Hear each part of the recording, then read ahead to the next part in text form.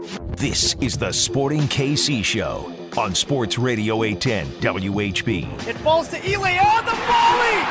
What a finish! Gotti Kinda has struck! It falls to Polino and he puts it in!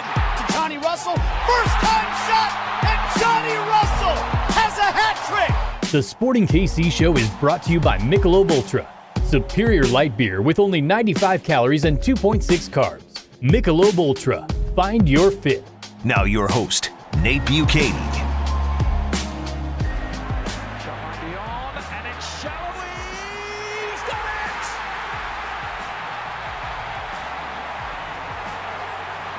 It's showtime for Shallowy yet again! And with that, welcome to the Sporting Kansas City Show on your home for SKC Soccer Sports Radio 810 WHB. I am Nate Bukaty, joined as always by Aly Trost and Conall McCourt. What's up, guys? How are we? Doing well. How are you feeling, though? Because Daniel Shallowy was asked in his post-game press conference how he feels about the Showtime Shallowy nickname that we just heard. He brought up the Hungarian assassin, but he said he likes Showtime Shallowy, too. So which one did he? I didn't hear this post-game. Which one did he say that he likes better? I don't think he gave a definitive answer, but he said he liked the Showtime. So I think he brought up Hungarian assassin, though, so he's got both. This is a dagger through his heart. No, hey, they're both great nicknames, but for the record, he brought up the Hungarian assassin. He brought up the Hungarian Yes. assassin. Someone brought up Showtime Shallowy to him. And he brought up... Have people been... I'm so ignorant to a lot of things that we're going to get to on the show today, but have people been calling him Showtime Shallowy for a while, or is that a new call? No, so because I'm going to have a feud with Adrian Healy, the ESPN announcer who had that call right there.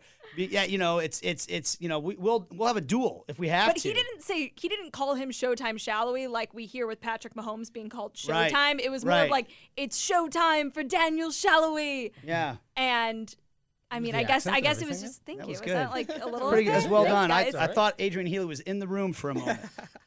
I get that a lot, actually. People anytime I open my mouth in public. Is that Aly Trost or Adrian Healy? Yeah. Classic mix-up. So, I mean, first of all, let me just go ahead and say there already is a Showtime in town, right? Are we really going to take Daniel Shallowy? Is incredible, and not you, Conall. You have many nicknames, but that's not one of them. Second of all, again, he brought up Hungarian assassin on his own, which would pretty much implies that that's what he likes. He wants to be called the Hungarian assassin. He gave us permission on the show, and he has scored 3 goals since then, and I have called him the Hungarian assassin on all 3. I'm 3 for 3, man. I'm pushing that rock uphill. Brilliant. What do you think? I love it. I like the Hungarian assassin too. Yeah. I prefer that. I feel like Showtime the way that Shallowy. I feel like the way it's too alliterative. Conall, I thought we weren't going to just flame the ego here. Yeah. Good point. But I will say the Hungarian assassin, I feel like the way in which Shallowy's been scoring some of his goals this season have been very assassin-like. Mm-hmm. Yeah. Like putting the dagger in LAFC on Saturday. What's the note now? Daniel Shallowy, I was just looking this up the other day. Should have it in front of me if I was prepared for the show. But game-winning goals, I think he's got 10 in his career now and 4 this season. And that's something that Peter Vermees actually has talked to me a lot about over the years. Is like, okay, yeah, that guy scores a lot of goals. How many of them are game winners? Yes. And that's a big – I mean, some people might say, oh, that's a cherry-picking stat or whatever. Not to Peter Vermees, it's not. No. I know for a fact he looks at it and says, okay, when are you scoring your goals? And that goal that he scored, again, Daniel Shallowy, his one shot on target of the game, and could he have been more clinical? Right. It's like, do you score goals for your team on average when you've already kind of put a defense to bed and when you're down 3-0, Yeah, you're down by 3 or you're up by 3, and the goal is, it's great, but it doesn't necessarily change the game. Daniel Shallowy scores goals, and historically throughout his time with Sporting, that changed the game. For sure, and I mean, it's like you just said, one shot on target, one goal. Like, he's been absolutely ruthless this year, and long may it continue, I guess, for Peter and for Sporting. So I guess maybe both monikers are accurate because he's clearly delivering in Showtime, but he's also like an assassin. Hungarian assassin at that. By the way, we're underway on the Sporting Kansas City show. We are presented by our friends at Michelob Ultra. It's only worth it if you enjoy it, and we have a busy show for you today. We're going to look back on that amazing game against the LAFC side that had come in here with eyes on trying to move their way up the table, and Sporting KC smacked them down in come-from-behind fashion. We're going to talk about that game. We're also going to talk about the upcoming game against the LA Galaxy. Sporting took on a third-place team in the Colorado Rapids on Wednesday, beat them. Now they're going to take on a third-place team in LA Galaxy on 4th of July. We're going to preview that game, and we're going to talk with Amadou Dia about haircuts, about being in France when they won the World Cup in 1998, and about sometimes having to take a little humble pie and playing on the second team, even though you started 10 games in a row to close out the last season and all that, which is what he's done, and he is back in the rotation with Sporting KC right now as well. So a great conversation with Amadou Dia coming up. But guys, let's jump into it. Sporting Kansas City 2, LAFC 1. We've called them the comeback kids, and it almost starts to sound redundant. But it was the same storyline again. Aly, you were down there. What stood out to you the most about this one? Well, I mean, let's just start with how wild that game got with the freak rainstorm that came through. I've covered a lot of games at Children's Mercy Park. That was high on the list for me in terms of just like incredible atmosphere and being able to feel the shift in the team in that second half. You could feel the energy, the fans could feel the energy, and it was just, then you throw in the rainbow. I mean, it was just like, it was so poetic in that sense. But when you look at how this team has been able to have so much success with some of the players that have been absent with injury, when you look at the fact that Johnny Russell hasn't scored his first goal of the season yet, but you're getting a lot of production out of a player like Felipe Hernandez, who has really impressed and come on and just kind of embraced his role within the team. It's amazing that, you know, that they've just been able to find so much success and coming from behind in the way that they're doing at a rate that no other team in the league can even come close to. I mean, that says so much about a team, and that's the team, in my opinion, those are the kind of teammates that you want when it comes crunch time, when it comes to the end of the season. And if they can sustain that, I think that's going to really bode well for them. I can kind of see where both of them are coming from there, to be honest, with Peter, because look, it's a dangerous habit to fall into, to keep conceding first. Sometimes, as you said, like we've seen teams like that in the past, it takes them to go a goal behind for them to kind of give themselves a bit of a shake and say, right, let's go here, let's start getting things going. But I didn't even think Sporting were playing bad. Just from what I've seen, I wasn't at the game on Saturday. From what I've seen, Sporting were pretty much in control. LA done well. They kind of pressed them. They kept them limited to a certain extent. It wasn't really till the red card and after that until Sporting really started applying the pressure. But Peter's obviously looking at it probably as an old defender, thinking we can't keep conceding first because we're going to run out of luck. That's just the way it works. It's not always going to fall for you. But I can also see where Tim Melia's coming from in that, like, that's when you find out who are the players when it comes to crunch time. And MLS, I think, of all the leagues I watch and have watched, I don't think there's any leagues where momentum is as important as it is in this, because it doesn't really matter. I mean, when it gets to the end of the season, whoever's on top and as long as you get to the postseason, it's whoever turns it on then, whoever starts playing well at the right time and starts, finding things out, that carries you a long way. And the momentum that they will be taking from this, going behind, having that never say die attitude, never really knowing when they're beaten. And then when you have players like Polito, who we know can change a game like that, and you've got Daniel Shalhoub, who's absolutely ruthless at the minute. Some would say a Hungarian assassin, but some would. Yeah, others would call him some better Showtime. Or whatever. But when you kind of couple all those together, it has the makings of a squad who it looks like can actually do some damage when it comes to the postseason this year. And Peter will be saying that, but secretly, I'm sure he'll be thinking, we've got a team here who really doesn't know when they're beaten, and that's never a bad thing to have. A belief is such a powerful thing in sports, and it's a fickle thing sometimes. When you hit a ball believing it's going in, you hit it so much more cleanly than when you hit a ball hoping it's going in. You can ask Kylian Mbappe because he struggled in the Euros for whatever reason, and he'll get back on the right track, and he'll be one of the most unstoppable players in the world. But at the time that he took that penalty, he wasn't one of the most confident players in the world going up, and that's just insane to think about a player of that ability, and that just shows you.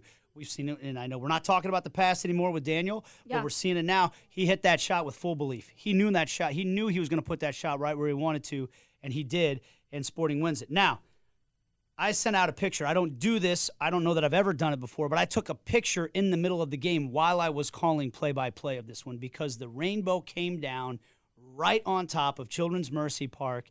The last time I saw a rainbow come right down on top of Children's Mercy Park was 2012 when I was a season ticket holder, and I had taken a bunch of my friends to see them try to win their first trophy as Sporting Kansas City in Children's Mercy Park, and we were stuck inside drinking with a 2-hour rain delay, and we drank a lot. And then we walked outside, and there was this big double rainbow coming down, and everybody with the history of the original crest having the rainbow, and it said, this is an omen for the team. So Sunday night, we had that Top Golf event at Sports Radio 810, and a bunch of the young Sporting KC players came out to participate. Gianluca Busio, Grayson Barber, Felipe Hernandez, Cameron Duke, apologize whoever I left out. And I asked the guys, you know the history of the rainbow here? And they're all like, no. And it hit me. These homegrown players. Busio was like 9. He was 9 years old. How old does that make you feel? He had probably, that was about the time when he had decided he didn't want to play soccer. Living in North Carolina, he didn't know anything about Sporting Kansas City at that time in his life. It's not on him to really necessarily know that until some old farts like us go, I'm trying to lump you guys in with me, but I go up and tell him, this is what happened.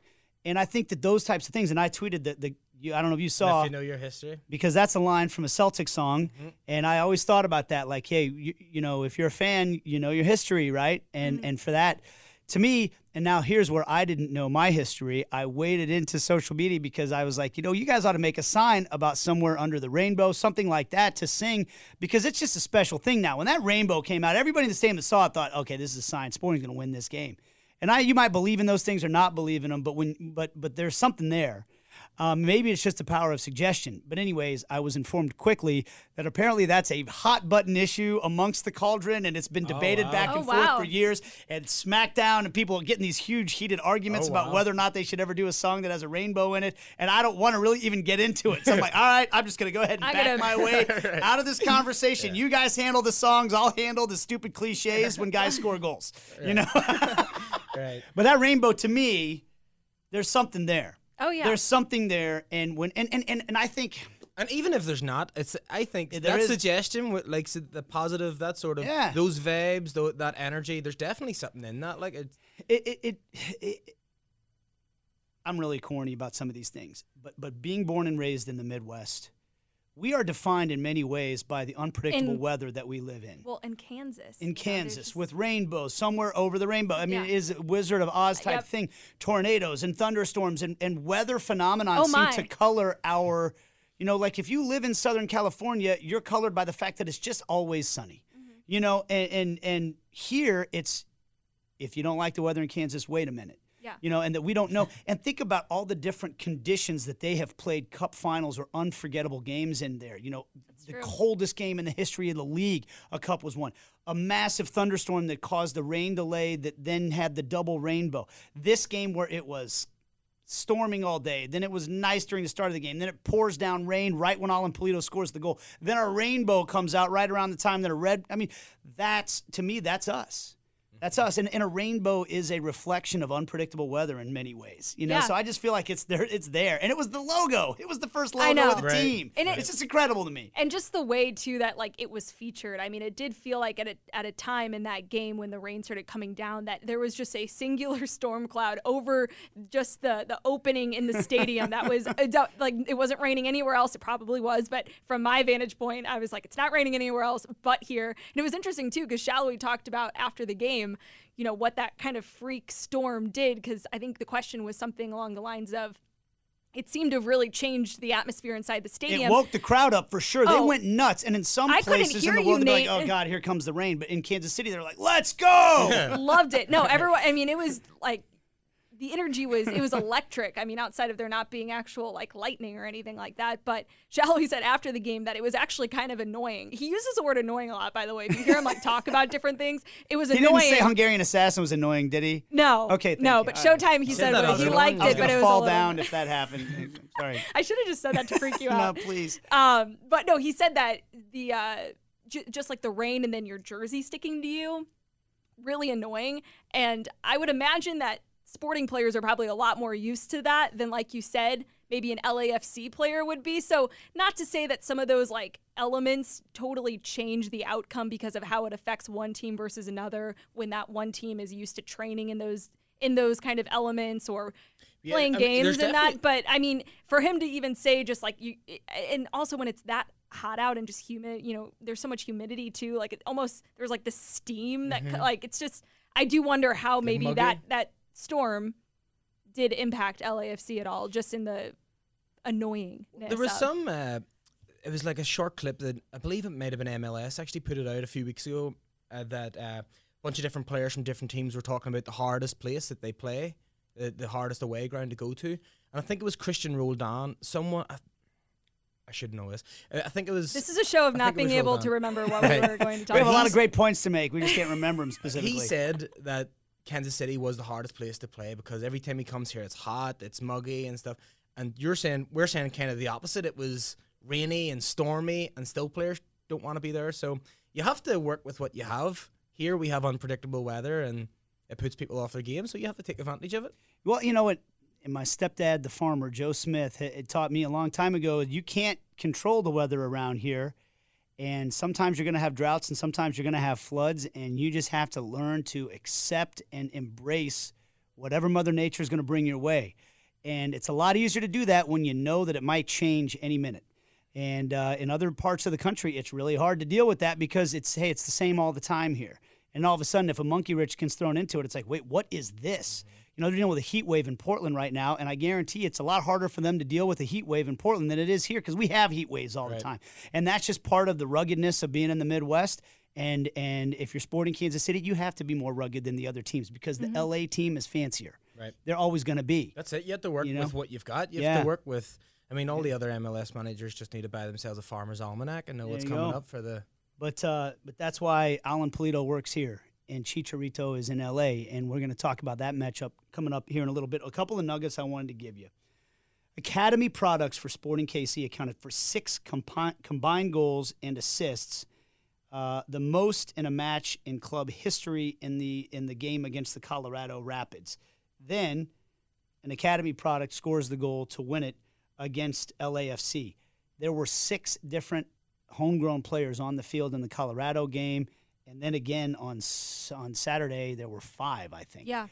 The pathway to the pros is on full display right now for this team, and they're not just out there showing that they have kids getting up there. They're winning games with those kids. Well, and Vermees, after the Colorado game where they did concede that late goal off of the corner, Vermees was not very happy about that at the end of the game. I mean, they won that game 3-1, but it was still, again, he mentioned kind of like you said, being a defender, it's just closing out games is so you take so much pride in that. And that's something, with the team's mentality that he wants to be ever present throughout, the season and his tenure. But, he said with the young players getting in there that it's so important to learn how to close out games. And I think, you're seeing players, Felipe Hernandez specifically, because we've seen him, take on a starting role and now finding his way through scoring goals, assisting, and just really putting himself not just in a spot of, I'm subbing in, I'm getting minutes, this is great, but I'm coming in and I'm making an impact on this team. And that's something that will give players a lot of confidence, but it's also something that, Vermees wants all of the young players who are coming in to meet the level that the players who are currently on the field are bringing, and then to also make sure that they know it's not just about getting minutes, but it's about coming in and making an impact, closing out games, and leaving the game better than it was before you checked in. All right, we're going to take a break. When we come back, Amadou Dia is going to join us right after this. This is the Sporting Kansas City Show presented by Michelob Ultra. You're listening to the Sporting KC Show on Sports Radio 810 WHB. And welcome back to the Sporting Kansas City Show on your home for SKC Soccer, Sports Radio 810 WHB. We appreciate you listening over the air or watching on Facebook or YouTube or listening on any of the different places you get your podcast.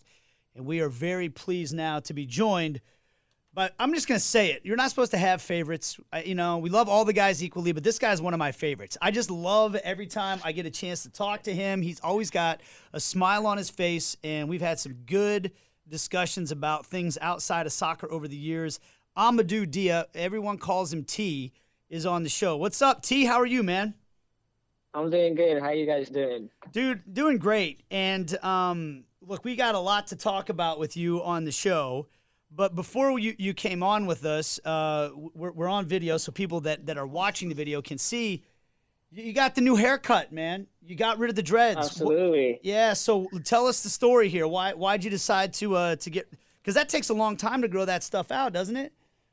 Hey, it took me just about 4 years to have them to where I wanted them, the right length, almost down to my shoulders. So, wow. But it was time for a change. Had them for 4 years. At one point, it got to a hassle keeping them maintained all the time. Had to get them rebraided every 3 weeks and get a haircut. Had to go to a lady that would rebraid my hair, and then I would go to my barber right after, and by the time it'd be like 3 hours of just getting my hair done and stuff like that. I was like, I don't need to do this anymore. Plus I wanted to change, and so when I went first, like I told you guys, first time I scheduled my appointment with my barber a couple hours before, I texted him that I'm not coming because I couldn't pull the trigger. Too much work. Too much sentimental. I actually started these dreads when I broke my foot. And so I told myself I was going to cut them when I made it back into the league. And after last year, I made it back, and now it was time to cut them off. So it's a good decision. So, T, what is this haircut? I mean, for anyone who, like, just hearing everything that you just said, your hair sounds like it's synonymous. You know, it's a big part of who you are. And what does this new look mean for this new chapter, which kind of started last year, but we'll say now that the dreads are officially gone? It's for me, this new haircut, nice and clean fade, is like you said, it's a new chapter. It's time for me to start growing up, be an adult, take care of what I need to, and start maturing like I need to be. Oh man, that's heavy. Yeah, that's a heavy conversation right there, T. Absolutely. Go ahead, Conall. T, trust me, as a follically challenged man myself, I would be holding on to those hair, every braid you have, every hair that you have on your head for a long time. But you look cool anyway. You put it off. Thank you. So you were telling us you kept one braid? I did. I kept one. To be honest, I don't even know where it is right now, but I did keep one. I remember that. Put it in like a little Ziploc bag and brought it home. Okay, so that brings me to my question then, because this made me think of it. What is the creepiest piece of yourself that you've kept in your house? I'll start. Okay, all right, let's go. So Aly. When I was little, I would keep all of my baby teeth that I lost in this creepy little box. The Tooth Fairy didn't keep those for No, you? the Tooth Fairy was like, here's your gross little tooth. I'll just put a nickel next to it. Which, by the way, kids are getting paid way too much money now for their teeth. I got a quarter. Oh, the inflation's been insane. I don't know what the Tooth Fairy is getting for these teeth now, but it's crazy what the price is on them. What about you, Conall? I remember I kept a plaster Paris. What do you call that? Like a cast? Yeah, like a cast. I broke my wrist. Yep. I mean, and everybody has a cool story about how they broke a bone. I was on a pogo stick. Nice. So it wasn't that. Pretty cool. But I remember it got cut off, and I kept it around the house for some reason. I don't know why. But yeah, the stench was not pleasant, so it had to be turfed after a while. But I just remember that we held on to it. Imagine the same for my baby teeth. Yeah. So. My son kept his cast because he got some of the sporting players to sign it, so he didn't want to lose that autograph. I would say that the Tooth Fairy has decided to stash all of my children's teeth in my sock drawer. And I have a son who sometimes listens to this podcast, so he'll now know where his baby teeth are being stored. I don't think he has any idea of that at this point. But that's where the Tooth Fairy decides to store all of them. Wow. And I don't know what to do with them. I'm like, I feel like it's disrespectful to throw them away, but I think it's incredibly creepy to have these human teeth in my sock drawer. I once had a surgery where they had to remove some loose bone chunks from my ankle. And I asked the surgeon, hey, will you save those for me? I want to keep those, And, put him in a vial, and I'll wear it around my neck. Yeah, he conveniently forgot and threw him away. Yeah, exactly. yeah, exactly. But he threw it away, so I don't have any loose bone matter floating around my house. Anything else, T? Any other creepy artifacts that you keep of yourself around the house? No, I think my dread is probably the creepiest thing. I gotta find it actually before my puppy comes and finds it and eats it. What kind of dog we talking about here? What kind of puppy you got? I have a burner doodle. She's actually right here trying to play fetch with me. Come here, Layla. Hey, Layla. Yeah, this is her name. This is her right here. Oh, gosh, my heart is melting right now. So cute. She's got a soccer ball to play catch with, too. That's incredible. We're teaching her early, see? Say hello. What a cute dog. She's really sweet, too, isn't she? You can tell. She's awesome. Yeah, she's about 6 months old, 30 pounds already. Wow, so. okay, I was going to say. Does she chew on everything in the house? She seems pretty calm for a 6-month-old. Yeah, right now she's tired because I've been playing fetch with her since I got home, but everything usually. So nice. All right, so before we get into the sporting stuff with you, T, there's a couple stories I want to get into. The other day when you were showing up at the stadium, you had on a cockerel. Do you guys know what a cockerel is, by the way? I can't say I do. That is the French national team logo, right? Isn't that what it's called? Did I get that right? Yes, sir. Yeah. And so I know that because I was in Paris, France in 1998, 3 months before France won the World Cup. Wow. And they had a little logo at the time that was the logo for the 98 World Cup called Footix La Cockerel. And he looked exactly like a Kansas Jayhawk. In fact, I think they got sued for like copyright infringement or something like that. But France won that World Cup. And do I remember, didn't you tell me, T, that you were in Paris at that time? Did you tell me? Is that I was. Can you tell? So I was during the '98 World Cup. Yeah, I was. take us back. My family was still living over there, and I remember when they won, we went down to the Champs-Élysées, and we're witnessing all the celebrations and the craziness, and it was surreal. And I was young. We're in '98. I was like 5 years old, but I still remember it vividly. So it was one of the experiences I'll never forget. I mean, I remember seeing the footage. Yeah, just around 4 o'clock. So 4 years old, so just around that time.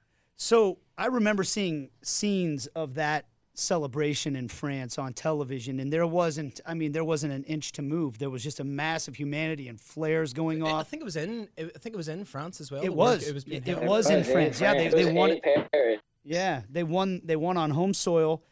So you were there at 5 years. I think I try to picture myself as a parent now. I think I'd have been terrified to take my kids into a scene like that just because it was such a mass of humanity and getting lost or whatever. And that was pre-cell phone days too. Like, were you scared at all as a kid being in it, or did you just think this is incredible to be here?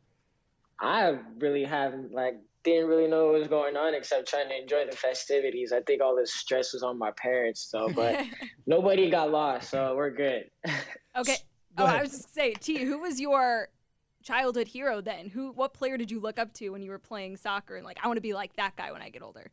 It was Zinedine Zidane, of course. The whole way. And I actually got to meet him and speak to him for 10 minutes. He came to when I was still in high school, he came to the ESP tournament out in Colorado for one of the weekends, and he was the guest star for the Adidas. And so I was the only French guy when I spoke to him. He asked me what I was doing here and stuff and how it was and things like that. So it was a surreal moment. Signed my old French jersey and everything too. So really cool. Wow, and you had a bunch of players to pick from that team. I mean, Patrick Vieira, Emmanuel Petit, Zinedine Zidane, Thierry Henry. Henry was like an 18-year-old on that team. That's he was crazy just to think about. Crazy, yeah. They had unbelievable talent in that team. So, what happened to your guys this time yesterday? Ooh. See, this is exactly what I didn't know what to talk about. Hey man, I'm sorry. I was rooting for France. I don't know that people say this is bad as an American. I love the French national team. And one of the things I love about the French national team is everybody on that team that's great is the son of an immigrant. And they bust their butts and N'Golo Kanté has never played for one of my favorite teams. He's probably my favorite soccer player outside of Sporting Kansas City on the planet. The dude busts his butt. I was rooting for you guys like crazy. So I take no pleasure in asking it, but man, that was a wild game, wasn't it? Even the game before that was just as crazy. So I was like, this is a great game. And finally, the France game, I was like, okay, 3-1. I think this game's over. And I think they thought the same exact thing because they stopped playing as well. And then 3-3, and then penalties. And I told my girlfriend we were watching, I was like, Mbappe's coming fifth. I was like, watch, she's going to miss this. Oh, no. He's, out of all the players, he's like one of the greatest. But for some reason, I was like, this guy's going to miss it. What do you know? Missed it. Turned my phone off, didn't talk to her, made sure I couldn't see all the bad messages and stuff, waited till like late night. and then you got this loudmouth, Sporting Kansas City guy throwing it right in your face afterwards. So I apologize for that. Wait, I was to say, T, who are those messages coming from? Like, who were you just like, wait, no, I can't see anything from this guy right now. You got Daniel, of course, because of Hungary, of course. Johnny, of course, he's always talking trash, all of that. Punches, of course. Lucio was talking a lot of Italy, and they're still in it. Everybody, and there's a lot of people going at it. See, the thing about it is what it is. Fun times. I mean, all the guys you mentioned until you got to pretty much Busio, like their teams haven't ever won anything. And probably won't, right? Like, I mean, I hate to say it. Scotland were at France 98 as well. So, all in for them, eh? All right, T. Let's get on some other things, man. This season for you, you started off with an injury, and Luis has been, he kind of locked that position down. He playing so many minutes, but here the last couple of games, there's a lot of matches and injuries start to happen and all that, and you're working your way into the rotation a little bit. Can you talk about maybe the patience you've had to have this year, to just kind of hang in there till your opportunities came up again?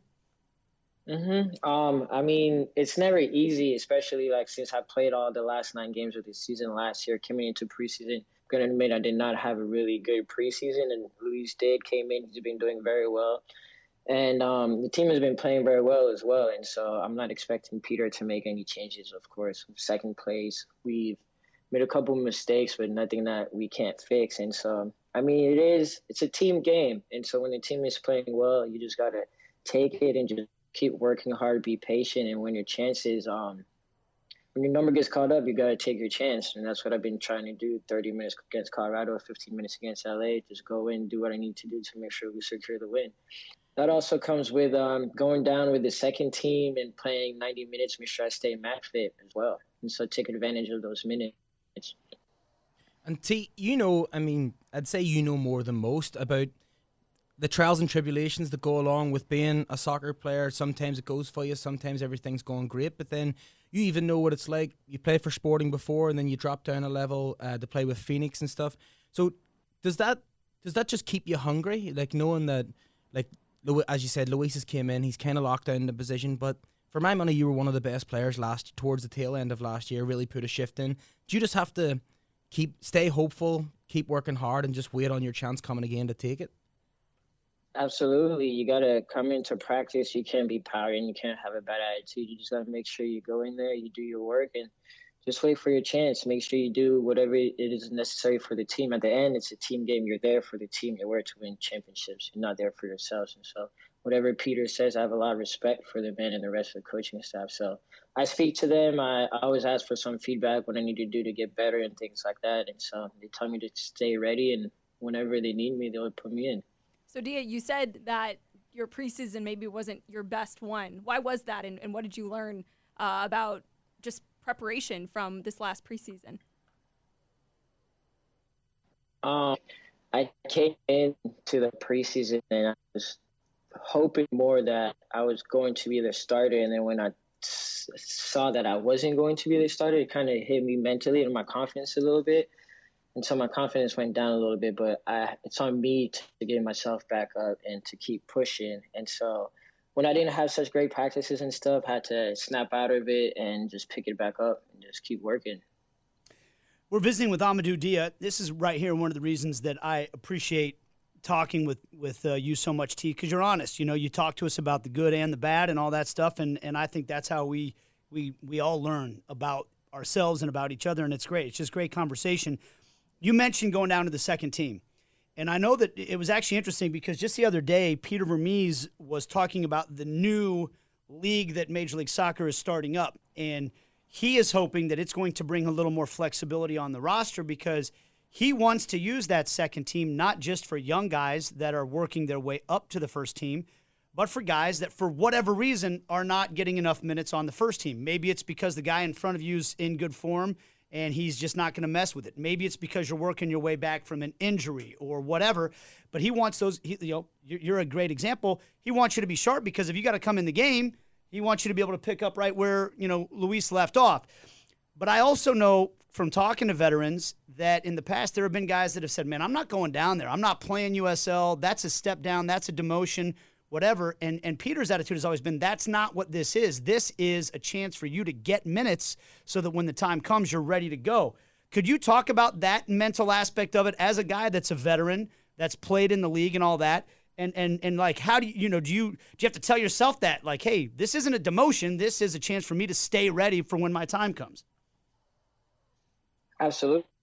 I mean, you always want to be in the starting 11, if not in the starting 10, and once you get sent down to the second team, you're automatically going to think, oh, am I not playing well, or what is this, or what's going on, and what did I do to deserve this? And then, but when Peter, at the beginning of the season, he kept repeating, this is not a punishment. I'm sending you down to the second team. He told everybody, if I'm going to send you down to the second team, it's for you guys to get minutes, to stay ready. Just like you say, if you need to come back for an injury or for whatever reason you're not playing, going down to the second team is not a punishment. We are lucky to have a second team where you can go down and get some minutes when you need to. Other clubs that.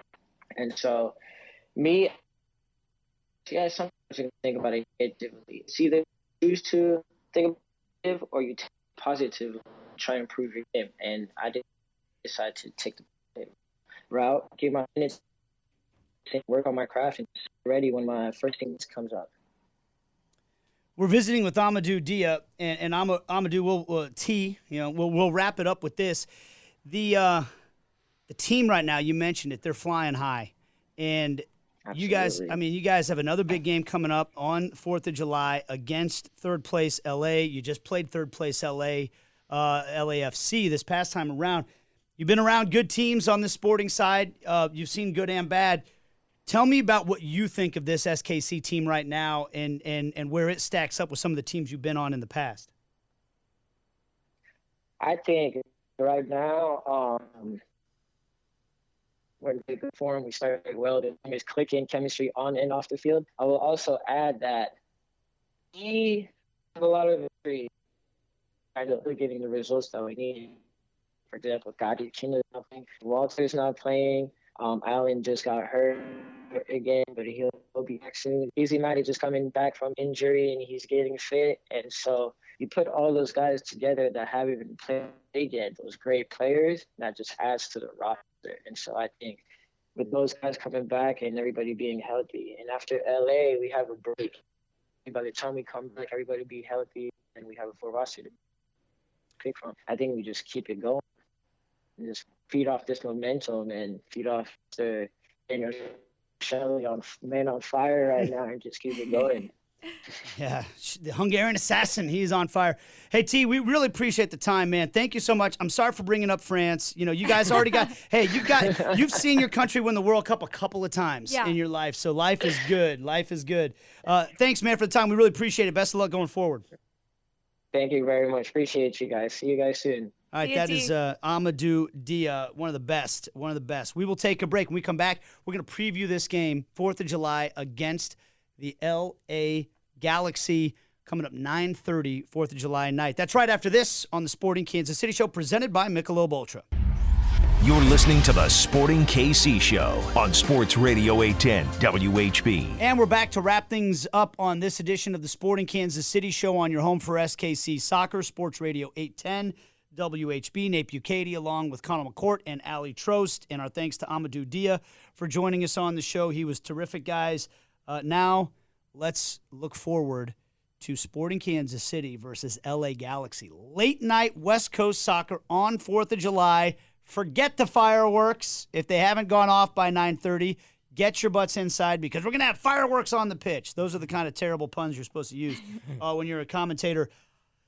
The biggest disappointment for me, guys, is the fact that we might not see Alan Pulido versus Chicharito, because these maybe are the two best Mexican strikers going right now. Not maybe, I think they are. They are. Chicharito with 10 goals on the season. That leads all of MLS players. 1 ahead of Raul Rui Diaz and 3 ahead of Daniel Shalhoub and 4 ahead of Alan Pulido, who's on 6 goals with limited action so far this year. But Pulido suffered that injury. It's kind of graphic, by the way, Aly. I know. We saw some footage of that. Your thoughts? So I kept getting a lot of tweets at me and in my DMs about, hey, what's the status on Pulido? What's the status on Pulido? And so I checked his Instagram, and he had actually posted an update alongside a very graphic photo of said injury, which basically made it look like whoever, I forgot the player that cleated him, but it looked like there were razor blades at the bottom of those cleats, because I've never seen I've seen and have suffered many cleating type injuries. Never seen anything like that. Like, broke the skin, really graphic, required stitches, laceration at the top of the foot. Several stitches it appeared at the top of his foot.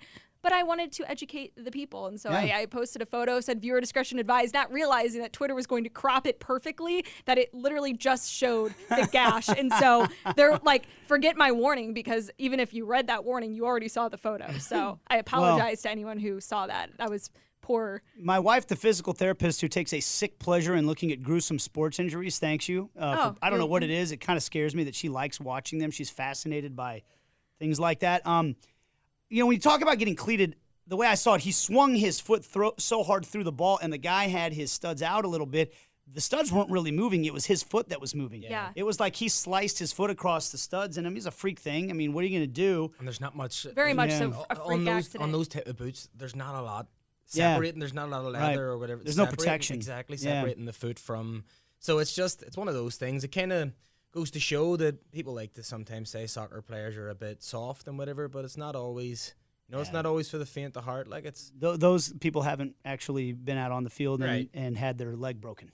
Right. And things like that. So it's it was but we hope that that's just the stitches, and that it's just something that he can, once the skin heals, all that, he's good as new. That's what we hope. We'll wait and see. You got to wonder if there's a chance of him playing this weekend. So we'll go ahead and focus on what we do know about the game, and let's start with Chicharito, guys, because for me, his entry to MLS came with a lot of fanfare at first. People were saying maybe the biggest signing in MLS since David Beckham. And then the video came out of him referring to it as a retirement, which is a word that gets the backup of any longtime MLS fan. And so I wasn't real thrilled about the whole situation, and he didn't do much last year. Yeah. He has flipped me into a Chicharito fan this season with the way he has come back out, the interviews he's given, the way he's talked about mental health, the way he's talked about the relationship with his grandfather, all these different things. I'm kind of liking me some Chicharito right now and appreciating him as a player, and he's going to be one to reckon with on Saturday night or Sunday night. Well, he's on fire. I mean, we're kind of seeing some of the shades of what we've come to know as him at Man United, at Real Madrid, in the past, Bayer Leverkusen and stuff. And it's not even just that. He's like creating goals as well. The volley he scored last week, he set up the attack and then finished the ball as well. And then also, he didn't do well last year, but LA Galaxy didn't do well last year. I mean, he didn't really have. They didn't give him any service at all. And so I think we're still the bit to see the best of Chicharito in MLS. It's just a shame that if we don't get to see Pulido versus Chicharito, because there's going to be a lot of fans in Mexico watching that game, because they are the two.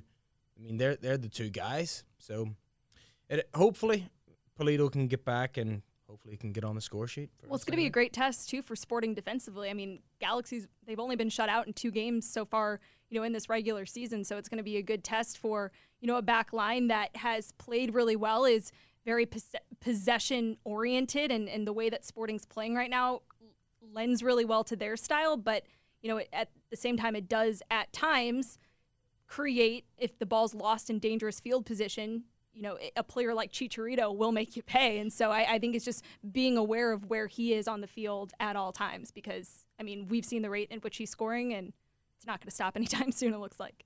Well, I mean, of all the teams I've watched in MLS this year, I think there's not really much of a worse matchup for Sporting than LA Galaxy, because Last year they have a couple of things this year that they didn't have last year. They have legs in midfield. They've got quick players that can get in behind, and they've got a deadly striker who's finishing off goals. And all of that mix combined together it seems like on paper they should give Sporting a couple of problems, because under Greg Fanny, LA don't have to go and be the dominant team. They're happy. There was a game, I think it was the last game against San Jose. They just set back. They didn't even care. San Jose they run at you a million miles an hour anyway, but they just set back, soaked it up, hit them on the counter, and their counter's so deadly because they've got the legs, because they've got players that can, get the ball into the likes of Chicharito and Efrain Alvarez up top. So it's going to be tough for Sporting on Saturday or Sunday, but it'll be interesting to see the two teams go toe to toe, because it looks like a pretty good matchup. Greg Vanny is another indication of the fact to me that if you have a good coach who has an idea of how his team should play and gives those players a strong sense of this is what our identity is, this is what your responsibilities are on the field, you can win games in MLS and get to the playoffs without even a great roster. Now, can you win MLS Cup? You're probably going to have both. You're probably going to have great organization and a great roster. Or a lot of luck. Yeah, and maybe that too. Maybe you need all three. But sometimes I think you look around and it's a professional league and it's a high-stakes league, and you think, well, everybody out there has an idea of what they're doing, and no, they don't. All you have to do is talk to guys that have bounced around the league, and they'll tell you some teams you can walk right in and go, these guys know what they're doing, they know what they're about, and everybody understands the system. And then you have other places where you look around and go, does anybody know what we're doing? Blind leading the blind. Yeah, and it's to me like, look at this LA Galaxy team right now. Does anybody think they're going to go away this year? I don't. And it's just like Greg Vanny came in and just established this is who we are this year.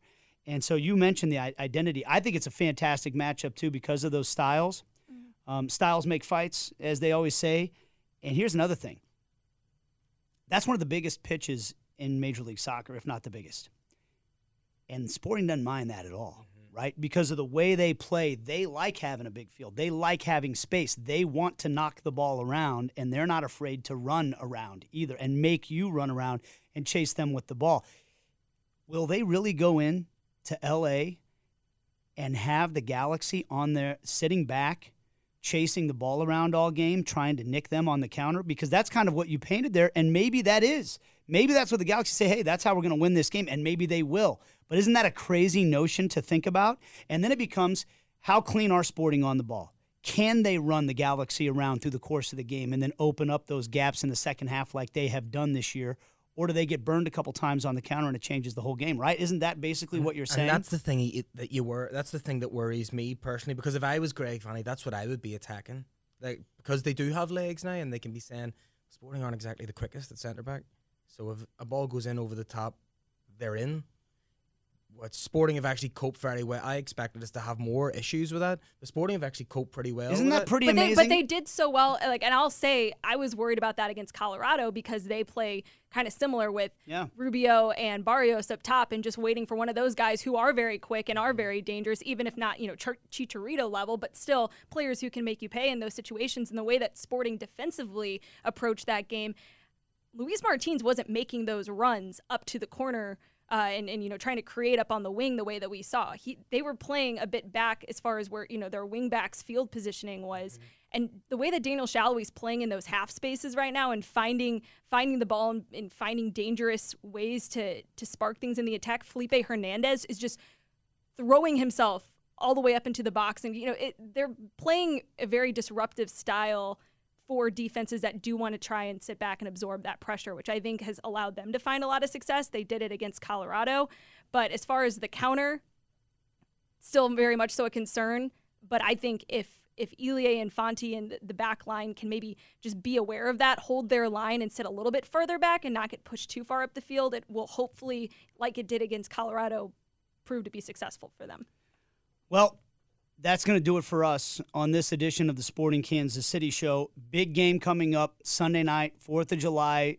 Go have your fun all day, your backyard barbecues, all that stuff, and then come on in and settle down for some late night West Coast soccer. Great game.